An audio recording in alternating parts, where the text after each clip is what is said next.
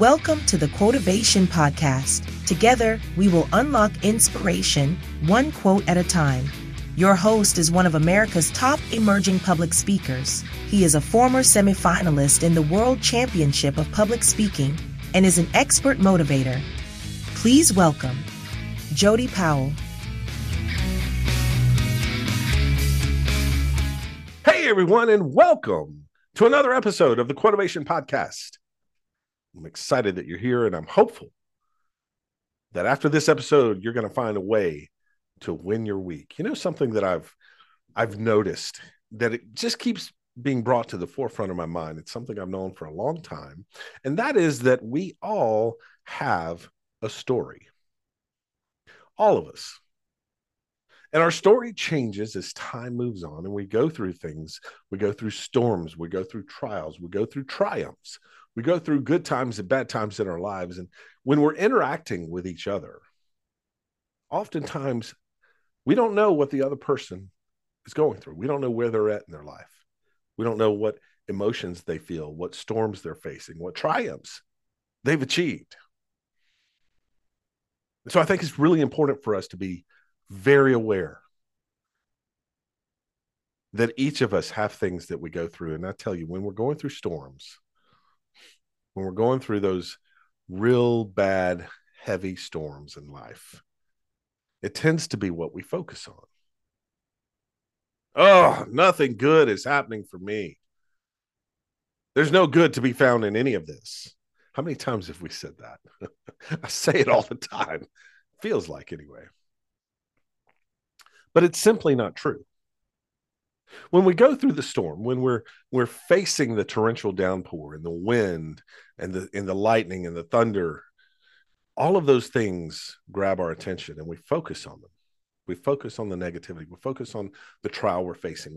We focus on the bad thing that's happened. We lose sight of the good. But it doesn't mean the good's not there. The good is there. There is something good happening in your life right now. Just find it. I'll wait. Go ahead. Find that good thing that's happening in your life. It's there. We just have to focus on it. We have to focus on that, and we have to focus on how we turn the tide of the storm.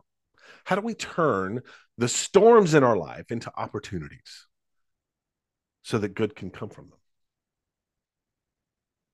As we interact, as we talk with one another, as we search in our own souls and we look at the tempest that we're going through, the storms in our lives, I hope we can recognize where we all are, where each other are. Where are you? It's going to be so important in the way that we interact with one another to be empathetic, to understand where we are in our lives and the things that we're going through, and how we can take those storms and we can turn those tides, how we can help others who are facing some of the same things that we have faced, some of the same things that we have gone through. How can we use our experiences? How can we use what we've learned from our failures and our mistakes to help them, to guide them through the process that they are going through? Which means we have to be willing to be vulnerable. We have to be willing to share. We have to be willing to talk to other people about what we face. And that's the hardest thing for us to do, being vulnerable. Be mindful who you're vulnerable to, because vulnerability is about trust. If you've established trust with someone, if you trust them with the things that are going on in your life, that means they've done something to earn that trust. Focus on that. Focus on communicating with that person. Focus on pouring into them as they pour into you. That's how you win your week. That's how you win your day. That's how you win your moment. And that's what we want you to do. We want you to win your week. And we hope this episode of the Quotivation podcast is going to help you do so. So let's say, what do you say we get this thing started? We're going to start this episode like we do every episode, by taking a shot of motivation. And this week, our shot of motivation is sponsored by our good friend, Amy Reel from Cross Country Mortgage. Amy, you know it. She's the real deal in all things mortgage. She's been a dear friend of mine for many years. She's a big fan of the Quotivation podcast. She's on Instagram. She's on Facebook. She's on TikTok. She's out there liking our videos. Go check her out. Because if you need a first or second mortgage, or maybe a mortgage on that investment property, or maybe you're interested in refinancing, getting out of the bad deal that you've got, give Amy a call today. Her phone number is 864-310-9337. That's 864-310-9337. You can also email Amy at amy.real. That's REIHL at ccm.com. When you reach out to Amy, tell her you were quotivated to get that mortgage deal done. Amy Real. She's the real deal in all things mortgage. Amy's NMLS number is 486620. And as always, Amy, thank you for sponsoring this week's Shot of Motivation.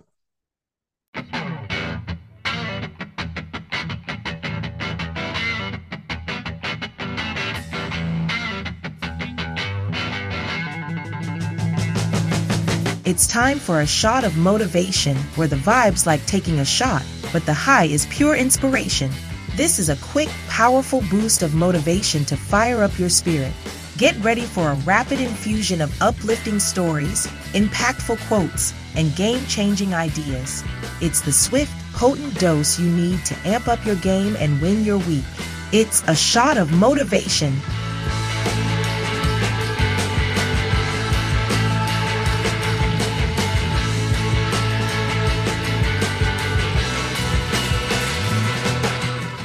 This weekend, I had the opportunity to chat with a neighbor, and she had lost her husband this past Thanksgiving. And as she was talking about the grieving process and how she has managed, she said something to me that really stuck. She said, all people experience grief, and it's not just from the loss of a loved one. People grieve change. They grieve the things they lost. They grieve moving on from a job, or divorce, or your children leaving home. There's all kinds of grief that people are experiencing, and it is affecting us so profoundly. Well, first of all, I was awestruck that someone who is still in the middle of the most unimaginable grief, that of losing your spouse, can take the time to think about and be concerned for others around her who may be facing grief in a different place. It was such a selfless act of her to think that way. Secondly, I was moved to think about what I was grieving. There's been a lot of change in my life, and if I'm honest, I haven't allowed myself to grieve. Grieving is not about wishing you had something back. I think that's a common misperception, that we grieve what we lost because we want something back. I don't want back what I had, but I do grieve the things that I loved about it that I no longer get to experience. And those are emotions that you have to work through.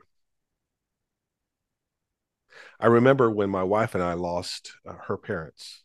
My mother-in-law passed away from cancer in 2006, and my father-in-law from heart disease in 2010.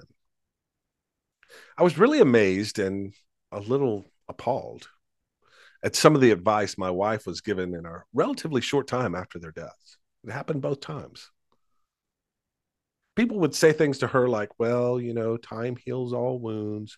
It's time to let go. You need to move on. Don't focus on what you lost. Focus on what you have. Now, I'm sure this advice came from a good place and was well intended. But what terrible advice to give someone who's grieving. I mean, we all grieve differently. We all have our own personal connections to people and places and things that no one else will understand. But the one piece of advice that really leaves me baffled is when you're grieving, being told to let it go. What? Why? Why should we let it go? And who gets to tell us when and how we should let it go? What do you know about it? I think let it go and phrases like move on are terrible pieces of advice. Something we should never do. We should never let it go. Letting it go gives the impression that we're going to forget about it. We're going to forget the things we lost.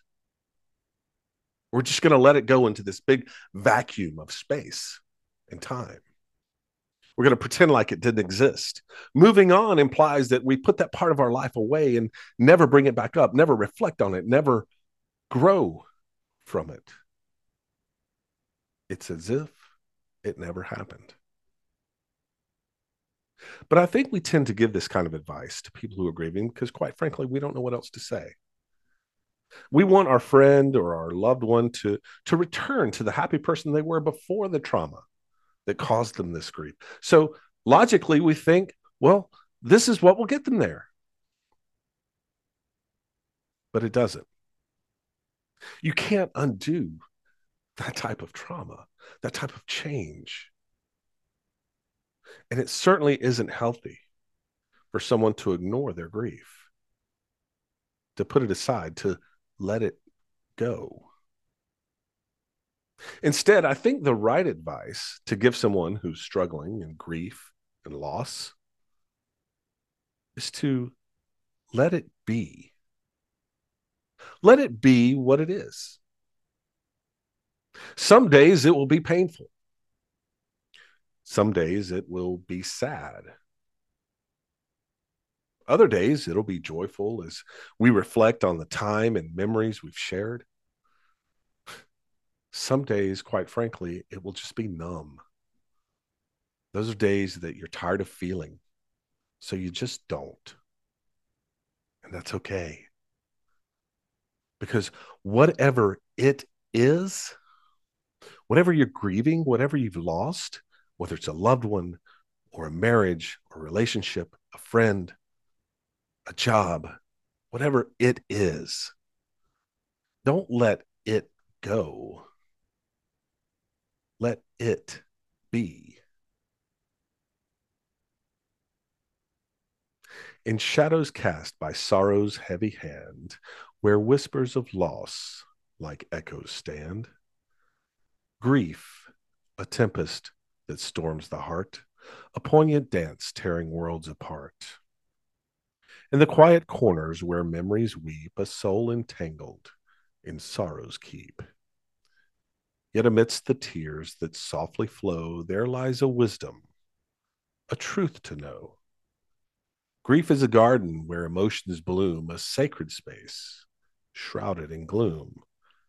The need to heal, a gentle plea, for healing comes when we let it be. So let the tears fall like gentle rain, washing the wounds of enduring pain. Yet let it be joyful in the memories held, a celebration of love and stories swelled.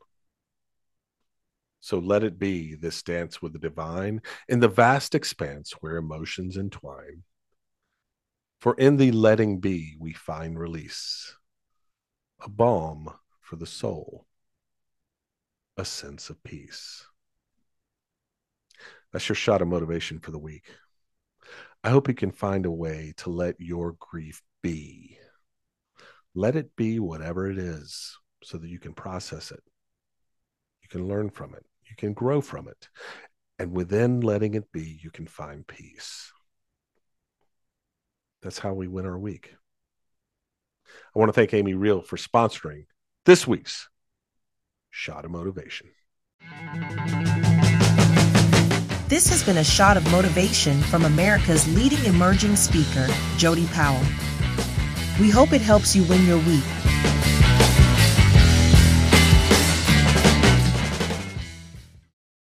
All right, let's get to our special guest this week. Denise Beers-Kiepper is a 20-plus year C-suite human resources and culture organizational strategist. Her experience spans startups and privately held businesses to publicly traded Fortune 500 companies throughout the United States in a broad span of business concentrations, including finance, tech, and real estate. One of her proudest professional moments is having led one of the businesses she worked for to the Fortune 100 Best Companies list multiple times. A public speaker on emotional intelligence, leadership, and business and people topics, Denise speaks globally in various forms. Denise also provides fractional people leadership and professional coaching through her business, DBK Coaching and Consulting. Working with owners, leaders, and young professionals are her favorite parts of her work.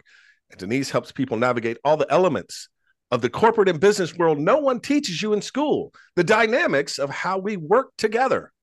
In her coaching, she leads people and organizations through challenges and change that feels like chaos to find the opportunity, the tether in the eye of the storm that's meant to show your next great direction and take action. As a single mom of two adult kids, Denise understands the challenges of juggling a career in real life. She is a foodie. She loves to travel. She's an aspiring wine sommelier, a native Buckeye who lives in the sunny South with her Frenchie, Nigel Thornberry, rescue pup, Tabasco sweet tea, and her cat, Urban. Denise Beers-Kiepper is on the Quotivation podcast. Denise, how are you, my friend? Well, how could I be anything but great after that phenomenal intro? I just want you to walk around and like introduce me to everyone, Jody. That's amazing. Thank you. Thank well, you so much. well, thank you for being on. This is a long time coming, and I'm so Indeed. excited to have you on. And I want the world to know. I want the world to know the Denise that I know. So tell us about your career. Tell us about what you're doing now. Tell us some of the things that you've accomplished that you are most proud of. Well, first and foremost, I am most proud to be a part of this with you because you and I talked about this from, the infant stages of an idea, and now here it is, and you brought it to life in such a fast pace, and I am just super proud to be a guest on your Quotivational podcast. So thank you. Um, and me, wow, like I'm an accidental HR person. I always say that to people, right? Like I never intended to be in HR. It was not something that was on my radar whatsoever. And it found me through a great mentor who, really took a flyer on me and said, even though I didn't have the, on paper necessarily list of things that one might say are ideal to be an HR leader, she saw something in me that I hadn't really touched into yet. And she cast that little stone that said, hey, I want you to go do this. Somewhat begrudgingly, I said yes, and I never left HR.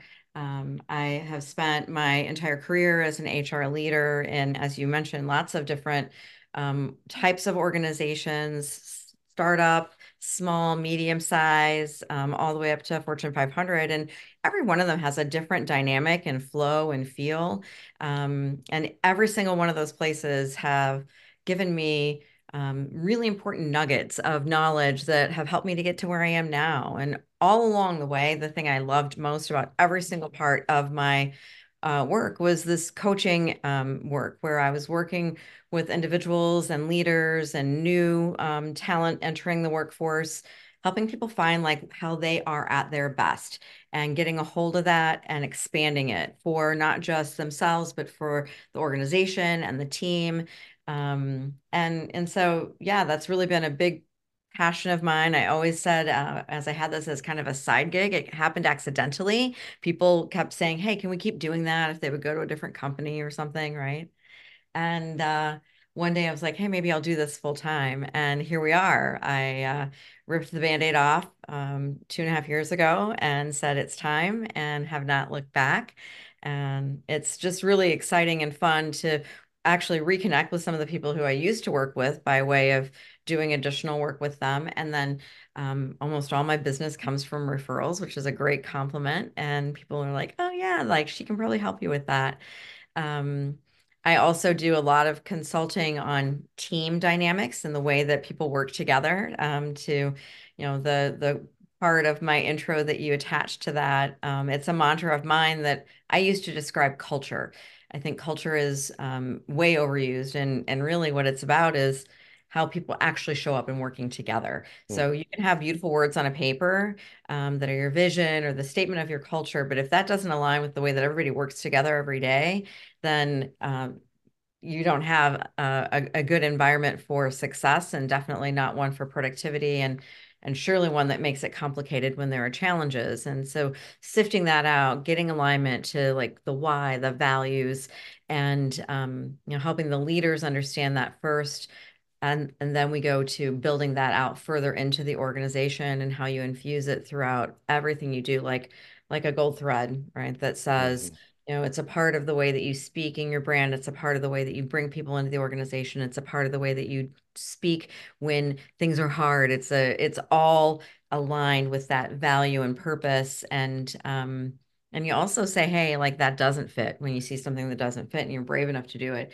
That's one of the places that I've seen be most impactful in the organizations I've worked with is getting granularly clear about what fits and doesn't fit. And that doesn't mean that everybody has to look the same and speak the same and be robotic, but valuing the same things. Right. The way it shows up can be dramatically different Yeah. in some ways, but when it's attached to that value and purpose, it's very powerful. It really is. And you talk about 2.5 years of this, 2.5 years ago, ripping off the Band-Aid. Yeah. Walk me through that process. What are some of the emotions that you felt? What are some of the things that you went through, the setbacks, the successes? My Some of tissue. No, I'm kidding. I'm kidding. I'm kidding. but it's tough, right? Oh my gosh, it was absolutely beyond something that you could imagine, right? So having it as a side gig while you have this perceived security of a corporate environment is very different than when you wake up in the morning. And you and I've talked about this. Like you wake up in the morning, you look in the mirror, and there's no one behind you. There's no one coming with you necessarily to activate, to make things happen, to push, to pull, to scream, to be excited, to motivate. Like it's you and you and you. And that whole mental mindset piece of it, I think, was the biggest and the very first mountain for me, right? Mhm. When I decided to go for it, it was a very like kind of light to dark moment. And in that moment, I had not been doing much coaching for probably, I don't know, almost 3 years. And so it wasn't like I was starting with a book. I had nothing. I was flat foot. I had my network. I shouldn't say I had nothing, but I had nothing actually active. Mhm. Um, and so I just opened up my computer and started reconnecting and sending messages and making, 30-minute, 15-minute coffee chats with everybody in my network, letting them know I was back into the coaching business and I was doing it full time. And within like 3 weeks, I had a couple of my former clients who re-engaged, which was an absolute blessing in so many ways. Like, gosh, so much doubt, right? There were moments during that process, especially in the first year, where, I'd start to get things rolling and then you'd hit a like pothole. And in those moments, I would say that first year I spent a lot of time with what I call, having a foot in both camps or being a little bit soul split, right? Mhm. And so people would say, "Oh, don't you want to go back to corporate? There's this thing. Talk to us about this. We have this job." And I would listen and I would put some energy into it. And sometimes I would even go out there and look and see what was going on, and maybe even apply for things. And none of that was actually like either compelling to me, pulling to my heart, or something that, really made sense to work out on both sides. And then the other side, I'm still plugging away, pulling this business along. And one of the things that's been really enlightening for me is the difference in working as an entrepreneur and how other entrepreneurs have such a different mindset around helping each other and lifting other people up, where, somebody who's already kind of gone down that path a little ways looks back and sees me, with my floaties on, trying to get to the deep end of the pool and pulls me forward. And I had one of those moments in the first year where I had connected with a female entrepreneur, Melissa Barker, out of Charleston with Women Entrepreneurs Inc. And I've been following her for a long time. She and I had a lot of things in common, and none the least of which is that she's originally from Ohio. And so, like we Buckeyes, we stick together. And so I have been following her work. She was hosting a retreat and she said, "Hey, you should look at this." And I looked at it. That's really, really interesting and very expensive, and I cannot do it. Thank you very much, though, right? I declined politely. She threw me an offer again about like, oh, well, like, what if I took half off? I mean, I just couldn't write those checks. I was scrapping and scraping and, I always had my nails done. I didn't have my nails done. Like I was doing everything I could to pinch every penny to get to the other side of finding a way to feel grounded. And she ended up gifting me attendance to this women entrepreneur retreat. And it was a pivotal moment. And why it was pivotal for me, a couple of reasons. So, first of all, I've never been in a room with a group of 15, 20, I guess, including the speakers, female business people, specifically these were entrepreneurs, who all wanted to help each other. Hmm. In corporate, I think women in particular, we find that there are a lot of times it's more competitive with each other than it is supportive. I've always tried to be the anti of that. But it's real. And so you kind of learn to watch your back all the time, right? Like going to this thing, I had this strategy, like I had an exit strategy on my drive to this event. Like if it's bad, I'll have a migraine. I can't go to the things like if these people are ugly, right? If they're judging me because I don't have my nails done, whatever it might be. I felt so welcome, supported. All of their stories helped me see something that was beyond. And the thing that really hit me was that I could not be soul split and do this successfully. Hmm. I had to be all in. I had Yeah. to let go of the idea of, oh, if I went back to corporate, it might be safer, and just jump into this with all of my energy. And within 3 weeks of that event, I had my first corporate consulting client, who is still with me now, almost 2 years later. And, it just really started to grow from there. And so I think that has been an incredibly pivotal moment for me.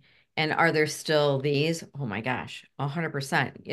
You learn to ride that, proverbial wave, as people call it, Hmm. or as I, talk about it, you learn to navigate the chaos. And, most recently I had something come at me that I was just starting to feel like, things are so even, right? And calm. I have the calm. And I've been doing a lot of mental mindfulness work around not letting that, kind of judge or saboteur get in my head that says, oh, but wait, there's something coming, right? Hmm. Um, and then, like something came at me and I was like, ah.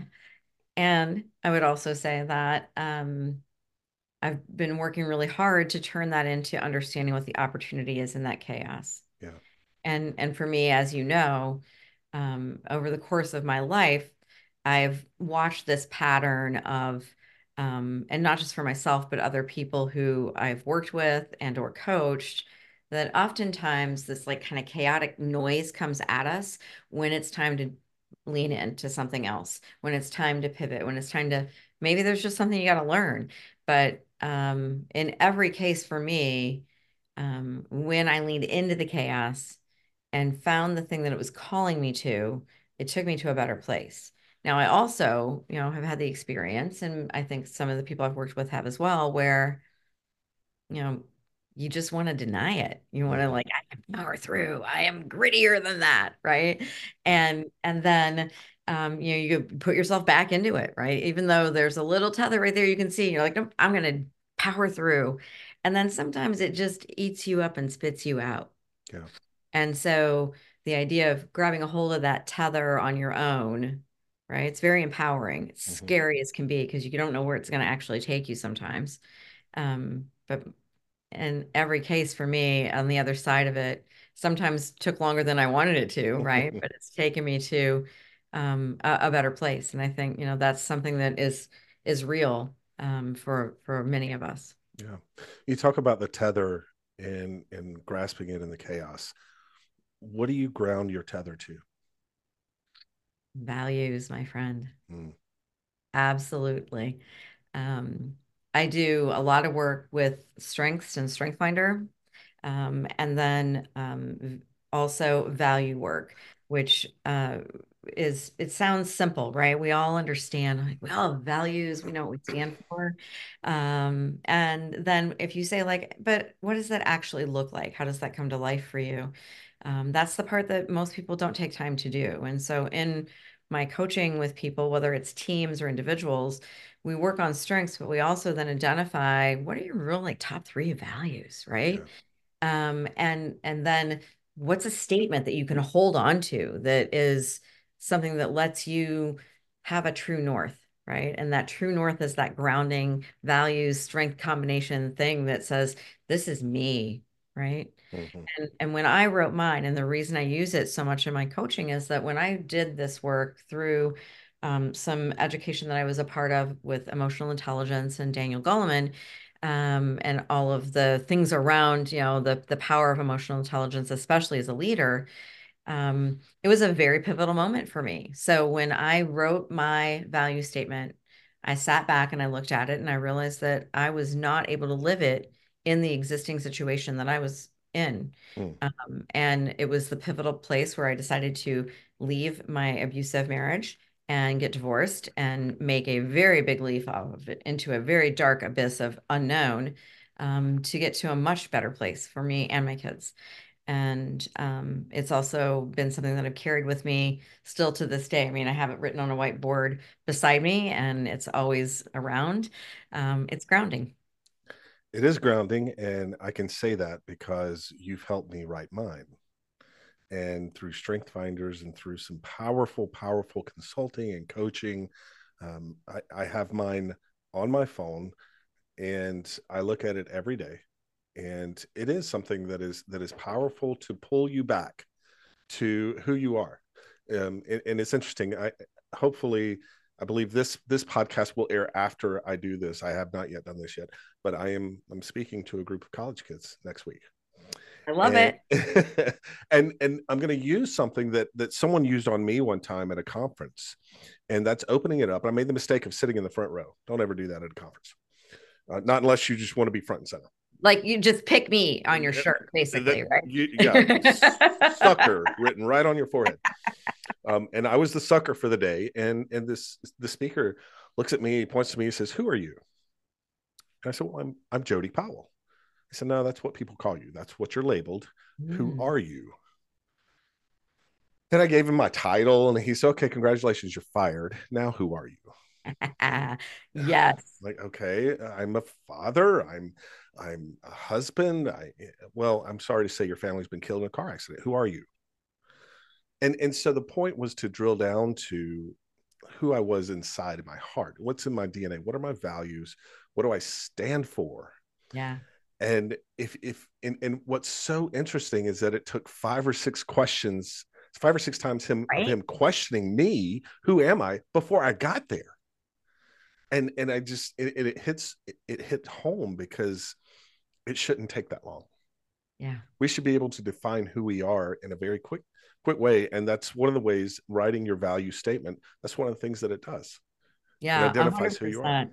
And Jody, I love that you share that example and that experience because how powerful is that, right?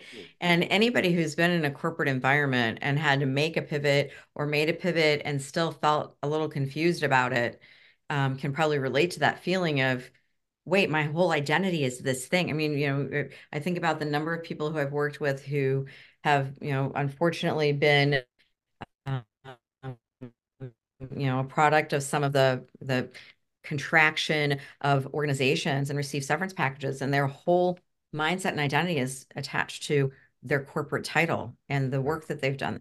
When in reality, there's actually a person there, and we lose that. We get so lost in all the other stuff, right? And so it's a way to pull you back and always have that to go back to. And the other thing that's been really cool is using it in corporate environments, right? Said differently, kind of attaches to the corporate why, but using it in a corporate environment where the leadership team or a group of people come together and create this collective true north for the organization, and then everything gets built around that. Crazy powerful, Yeah. really, Yeah. really fun. It really is. And that's of course how you begin to build a powerful culture. Yes. And you talked about culture, and you talked about culture and what people think it is versus what it really is. And in our world today, in our business world today, what are some of the things that you think are just that low hanging fruit that companies are just missing, that could revolutionize how they do business, how their workers and their employees do business, and how their brand is built? What are those things that people are missing? Yeah, I think, the biggest thing for me is this connection to understanding really what drives the people who have originated this organization. Like, why does this organization exist? Hmm. And there's typically some kind of greater purpose beyond just revenue. Now, listen, if revenue is your why, okay, so be it. Then be really clear about it so that the other people that come and join your organization are also driven by revenue and profit, and that's Right. it. It's kind of hollow, by the way, but that's just a judgy statement, and whatever. If it's what you're driven by, it's what you're driven by. Um, really understanding the way that work is getting done today as a leader, and being open to accept that you have these pretty words on a paper, but it's not at all how it's showing up. And doing some surveys, right, is a really easy way to kind of get a pulse. Um, and some listening sessions, right? Jody, you and I both Mhm. have done those and know how powerful that can be, where you just grab a group of people and ask them to talk to you about, how things are going and what they're curious about, or what are roadblocks that are getting in their way. I also say to people, when I go in, and if anytime I've gone in as an HR leader, or even, in other kind of leadership roles, where's your turnover and what's happening with that, right? And Mhm. following the turnover backwards to understand what's underneath of it. And typically, it's that you're not hiring people that hear and understand the overall message and purpose of the organization, but hiring people who look good for that particular uh, job description, right? Right. And the Right. job description doesn't say much about the culture Yep. often, right? And I mean, if you really are into this, you write those in the right way too, right? But getting really clear about, how are you attracting people to the organization? And if you have that turnover challenge, that means that you got to disconnect from the beginning. And it either shows up early on, or, at 90 days, a year, 2 years in, where people are just like, "Ugh," and I'm out. And so I think, really listening to how things are happening in the organization, being open to hear, that's another great way to really know how things happen in your organization. Hire some new people and ask them about 90 days in what their experience has been like. You'll understand what really happens. Hmm. Because they'll tell you things that nobody else said, like, why do we do this? And you're like, what do you mean, why do we do this? I don't think we do that. And oh, lo and behold, we've been doing that for 5 years, right? Yeah. Yeah. And it's active listening is probably the most powerful key to communication. It's huge. And being able to listen to people's perspectives, understand where they're coming from, but also understand where they are in their life. Hmm. How big of a role does empathy play in associate relations and in hiring, in listening to your employees? What is how big of a role is empathy? Oh, my friend, I could turn that back to you and I could have you describe it even better than me. I think you are so good at this. Um, I mean, empathy is just, it's such a core element, right? And it can be learned. And I think one of the things that people get confused about is people oftentimes, especially, high type A achievers, think of empathy as sympathy, like, Mhm. oh, poor you. Right. It is not that at all. It is far more about the ability to understand where somebody is at that moment, feel what they're feeling, lean into understanding or caring about feeling what they might be feeling. What's that experience for the other person on the other side of the table or in the room with you? And how do you get closer aligned, right? Hmm. I can hear you even if I don't agree with you. Right. Using empathy to lean into all of the other elements of emotional intelligence. It's very hard to have high emotional intelligence if you cannot attach to empathy. And P.S., it is also not a sign of weakness. No, it is not. I want to just say that like loud and clear. Empathy does not equal weakness. To the contrary, people who are unable to show empathy typically show up in an unauthentic way that's not aligned with who they actually are. Hmm. They are the true imposters. They are the I have a shield, man behind the curtain kind of action. You're not going to get inside. And how do you feel when you interact with somebody like that? Right. Right? You can sense it when somebody like you and I who have higher empathy quotients, you can sense when somebody's not being authentic pretty darn fast. Yep. I think you don't really buy in, right? You like, so what are you missing in that? Trust, Yes. right?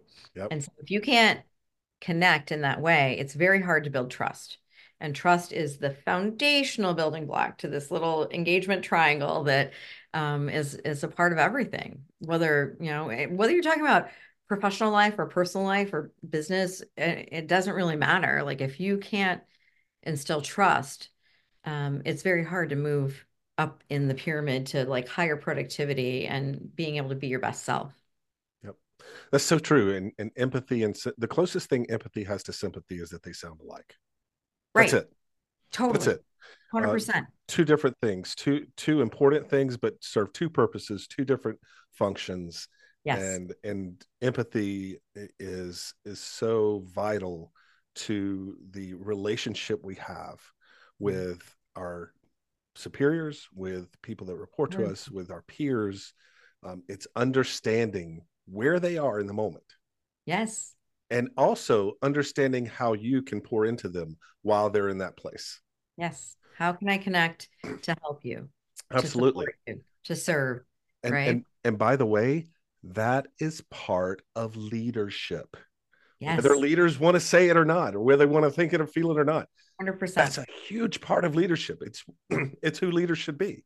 Mm-hmm. Have to be able to empathize with and it doesn't mean you give in and let people take advantage of the system or get all these days off, No. because no, that's not what it means at all. But it's an understanding. It's an Yeah. understanding of where people are and who they truly are and who they authentically are. Your ability to meet someone where they're at, That's right? exactly right. And it, Exactly. and not with judgment, but with the intention of active listening and care, which is, I mean, truly, that's the main purpose of a leader, right? Yeah. You and I've talked about this before, this idea of soft skills being soft.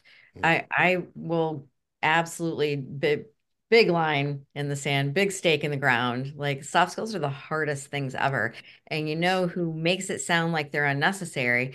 They're the leaders who are too afraid to actually show themselves, who don't want to do the work that Yeah. it takes, because it's much more challenging to show up using your emotional intelligence, your soft skills, bringing empathy to the table. It takes effort, it takes time. People who just Yeah. want to push the easy button. Yeah, I mean, sure, it gets you results, but the way, and is it sustainable? That's a whole nother question. Absolutely, it is not sustainable. The fear leadership model has proven to fail time and time and time again, and it Yeah, continues to rear its ugly head. Um, but there is a lot of chaos, and you are the chaos Sherpa, I the one am. that guides us through the chaos. I am. So, Denise, before we jump into your quote, I want you to plug your site. I want you to plug your business. How can people get in touch with Denise to be coached, to be led, to be guided, to write their value statements like you and I did? What's the best way for people to get in touch with you? Thank you for asking. So Denise Beers-Kiepper, DBK Coaching and Consulting is my business. You can find all of my information on LinkedIn, which I will drop into the chat for you to have for this conversation Yep. when it airs. And there's the link to my website. I'm on social. I'm DBK underscore coaching on Instagram. A lot of content out there. And I absolutely love meeting people and finding out if there's something that I can do to help them navigate whatever kind of chaotic thing is coming at them at the moment. Whether it's making a new career decision or wanting to lean into, maybe I want to be promoted, or maybe I don't, I'm not really sure, or I don't know what I want to do next, right? I think the pandemic made everybody step back and think long and hard about, this is what I've been doing, but is it really what I'm meant to do? Mm-hmm. And those are a lot of the people who I've been, talking with and working with on an individual basis. And then on the business side of the house, if you're a business that feels like you're misaligned because of the change and shift in expectations and team members, and the way that the organization shows up has to be different now than it used to be. Really sorting this out and figuring it out can be a great, powerful propeller forward, to get people re-engaged and keep them more interested in leaning in. Yeah. She's also on the Tickety Talk. I So when you go search for the Quotivation podcast on TikTok, be sure to search for Denise Beers-Kiepper as well. She puts fabulous content out on TikTok. Love it. Love to see it. So Thank you. Denise, absolutely. So tell us, what is the quote that you've brought for us today? Who said it and why is it impactful for you? So very impactful for me because I think it completely, let me rephrase that. I don't think, I know it completely exemplifies the work that I'm doing as a coach and a consultant. And the quote is by Mother Teresa. And it's, I alone cannot change the world, but I can cast a stone across the waters to create many ripples. And for me, that's all about what I'm about, right? Making many ripples, making an impact, helping people find their way to be their best, to feel joy and purpose and alignment. And I can't change it all, right? I mean, I Mhm. think I've been in some organizations where I'm like, oh, I can make a difference no matter what. And sometimes you can, and sometimes you can't. But what Yep. I have learned over the course of all of that process is that even if you can't change the really, really big stuff, right? Like we can't change the direction of some of the crazy stuff that's happening in the world right now, Mhm. but we can find ways to make an impact in our own way and by casting like one stone at a time across the water. And it attaches to me too because I'm like a water driven person and I have, I grew up, sitting on the edge of a pond and it's like skipping rocks, right? And so Mhm. it very much speaks to me in every possible way. Making, you know, small and then growing impact over time, one little rock at a time. What are some of the stones you're casting? What are the things that you want to do to see change in the world, change in your life, change in the lives of others? Great question. I love that. So, obviously, this coaching work is a big part of it for me. Hmm. Casting the stone of um, being a place where people can be seen. A lot of my clients say, "Wow, like I feel like I've been seen in this conversation in a way that I haven't, maybe for a very long time, or even in my professional career." um, Giving people a space where it's comfortable and open to explore.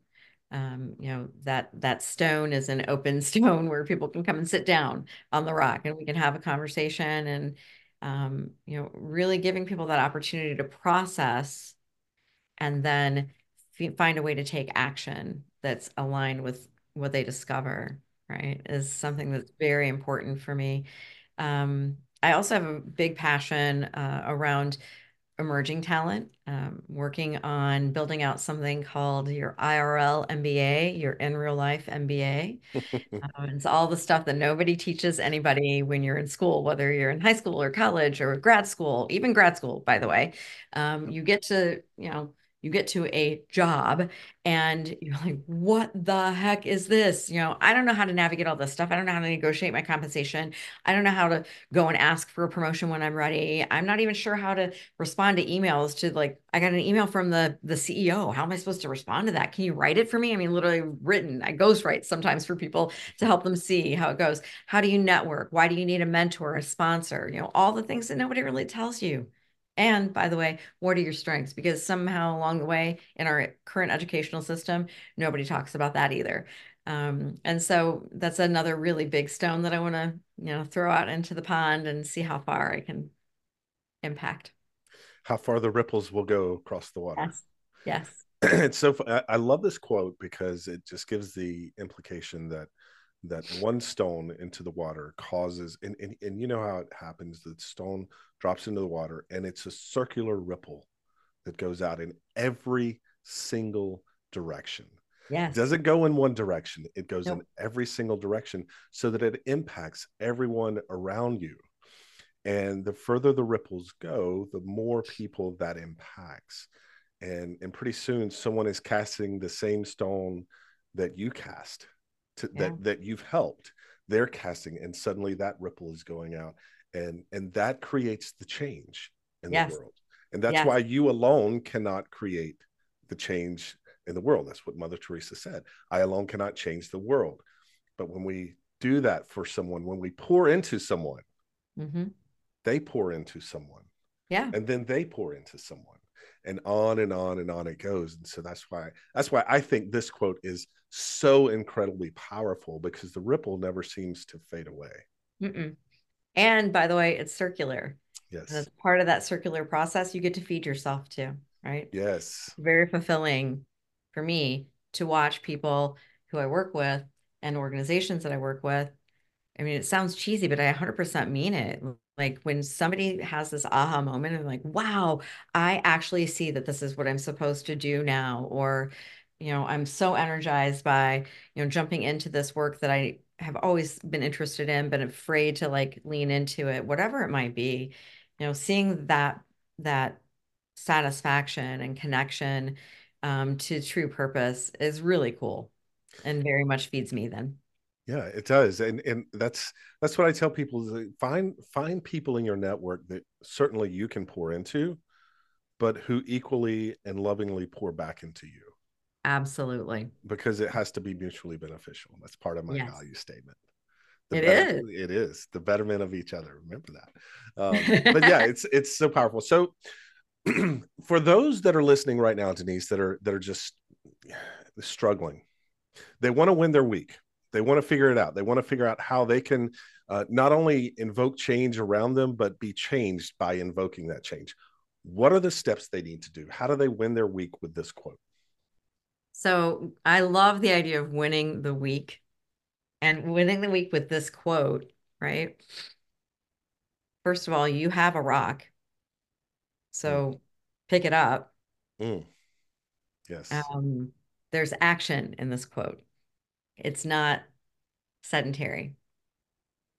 And so if you're really focused on this big, overwhelming stuff, like what's the one rock you can pick up that's most closely attached to what you can do for you? Wow. Yeah. And it might sound very small, and if it does, that's perfectly right. And pick that rock up and own it for yourself first, right? Like give it a name. Talk about, for example, at the beginning of the year, I'm not a big like New Year's resolution person. Yeah. Um, but I like a word or a mantra, right? And so my I had two words because I couldn't pick one, of course. Um, and it's intentional activation, right? And so, as you know, Jody, I'm very action oriented. Mm-hmm. Sometimes it might not always have the right intention behind it because I'm just so excited about getting things done. So I have to be intentional. I have to let myself breathe. I have to pick up the intentional rock that says, what with intention, what action actually moves me ahead Mm-hmm. one step, right? And I just throw it out there every day and watch where it heads. Yeah. And so pick up one rock. Do not try to carry an entire boulder. Do not try to carry an entire bag, one rock at a time. Mm. That is such a profound way to look at this, because I would bring the entire quarry with me. Right? I want to change everything. Let's bring it Right? all.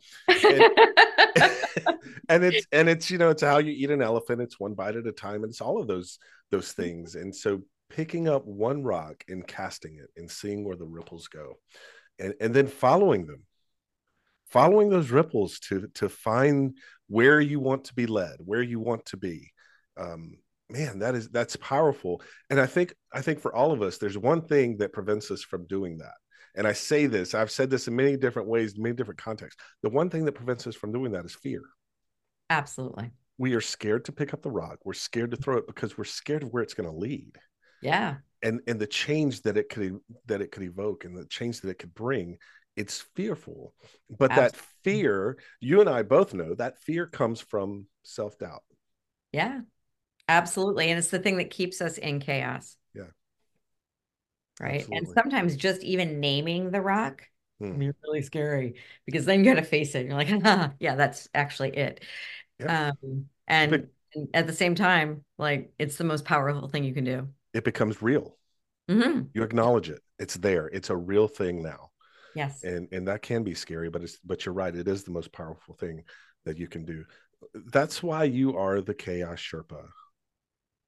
You're Thanks. amazing. Denise Beers-Kiepper, thank you so much for being on the Quotivation podcast. You. This has been an absolute joy, an absolute pleasure. And as you said in the beginning, this podcast is because you gave me the inspiration to pick up a rock and cast it. And I thank you for that. And I thank you for being on today.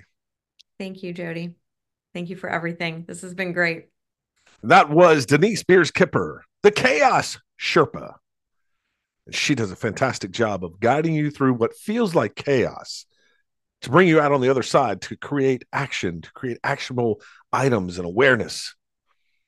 So if you're interested in coaching and learning from Denise, or if your company is in need of executive development and coaching services, she's the person to reach out to. dbkcoaching.com. Thank you, Denise, for being on the Quotivation podcast. And hey, while you're at it, stick around for some dessert because it's time for the last slice of cheesecake.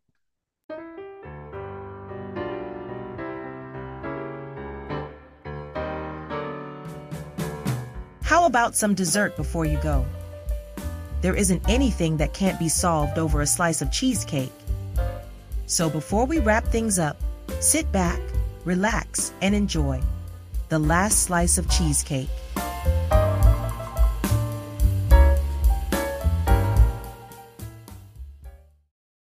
What a wonderful conversation with Denise Beers-Kiepper. She is a powerful, powerful force in the business world and a dear friend, someone that I can bounce ideas off of and expect and receive genuine feedback. So thank you, Denise, for being on the Quotivation podcast. You know, one of the things that we mentioned in the podcast, one of the things that Denise helped me with is writing down my value statement. Write your value statement down. What is it that you stand for? What do you provide other people? Why should others connect and network with you? And if you're stuck, if you don't know where to go with a value statement, then you don't know what it should be or what it should look like, reach out to Denise. Reach out to someone that's been through the process that can keep you honest and mindful of your strengths and the values you hold dear. If you don't know what your strengths are, if you don't know exactly what the values are that are most important to you, find an exercise to go through. Clifton's Strength Finder is fantastic in identifying strengths. Work with a coach like Denise, someone who can be your Sherpa through the chaos. This is my value statement. Influential leadership through authentic connections, resulting in mutual betterment. I want to be influential with my interactions. I want to have a positive impact on the people I come in contact with. That's what I refer to as influential leadership. It's the ability to influence others that are around me, and it's also the ability to be influenced by those around me. The second part of that is through authentic connections. Authenticity is so important to me. It's important to be authentic. It's important for me to feel like the person that I'm interacting with is real. As Denise said, this is how trust is formed. Trust is the foundation of any relationship, professional, personal, family, whatever it is. Trust is that strong foundation. I feel safe when I trust a person. I feel safe if I perceive them to be authentic. I'm very guarded when a person has a hidden agenda, and you can tell. You know, the type of person that's friends with your face and enemies with your back. Think about that one. I don't do well in those relationships. Influential leadership through authentic connections, resulting in mutual betterment. Why mutual betterment? Because I want to learn from others as much as I influence them. I want to be impacted as much as I impact. Relationships are two-way streets. They have to be beneficial for both parties in order to be effective. And so in my relationships, I want there to be mutual betterment. I want us to make each other better.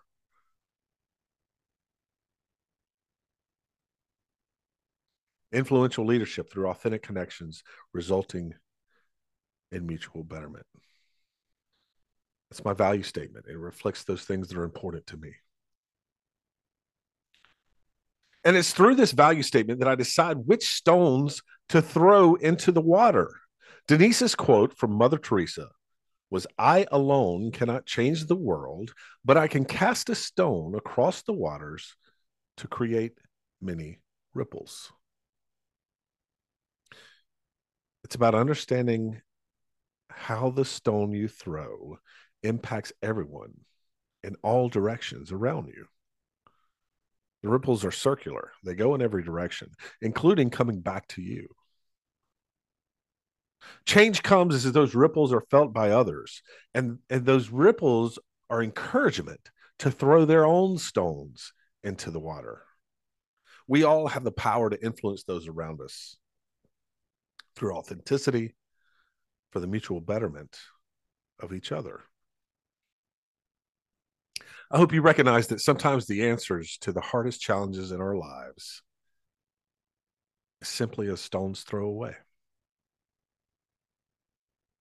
That's all the time we have for the Quotivation podcast. I want to thank Denise Beers-Kiepper, my very special guest this week. I want to thank Amy Reel, the real deal in all things mortgage, for sponsoring that shot of motivation. I want to thank you for listening.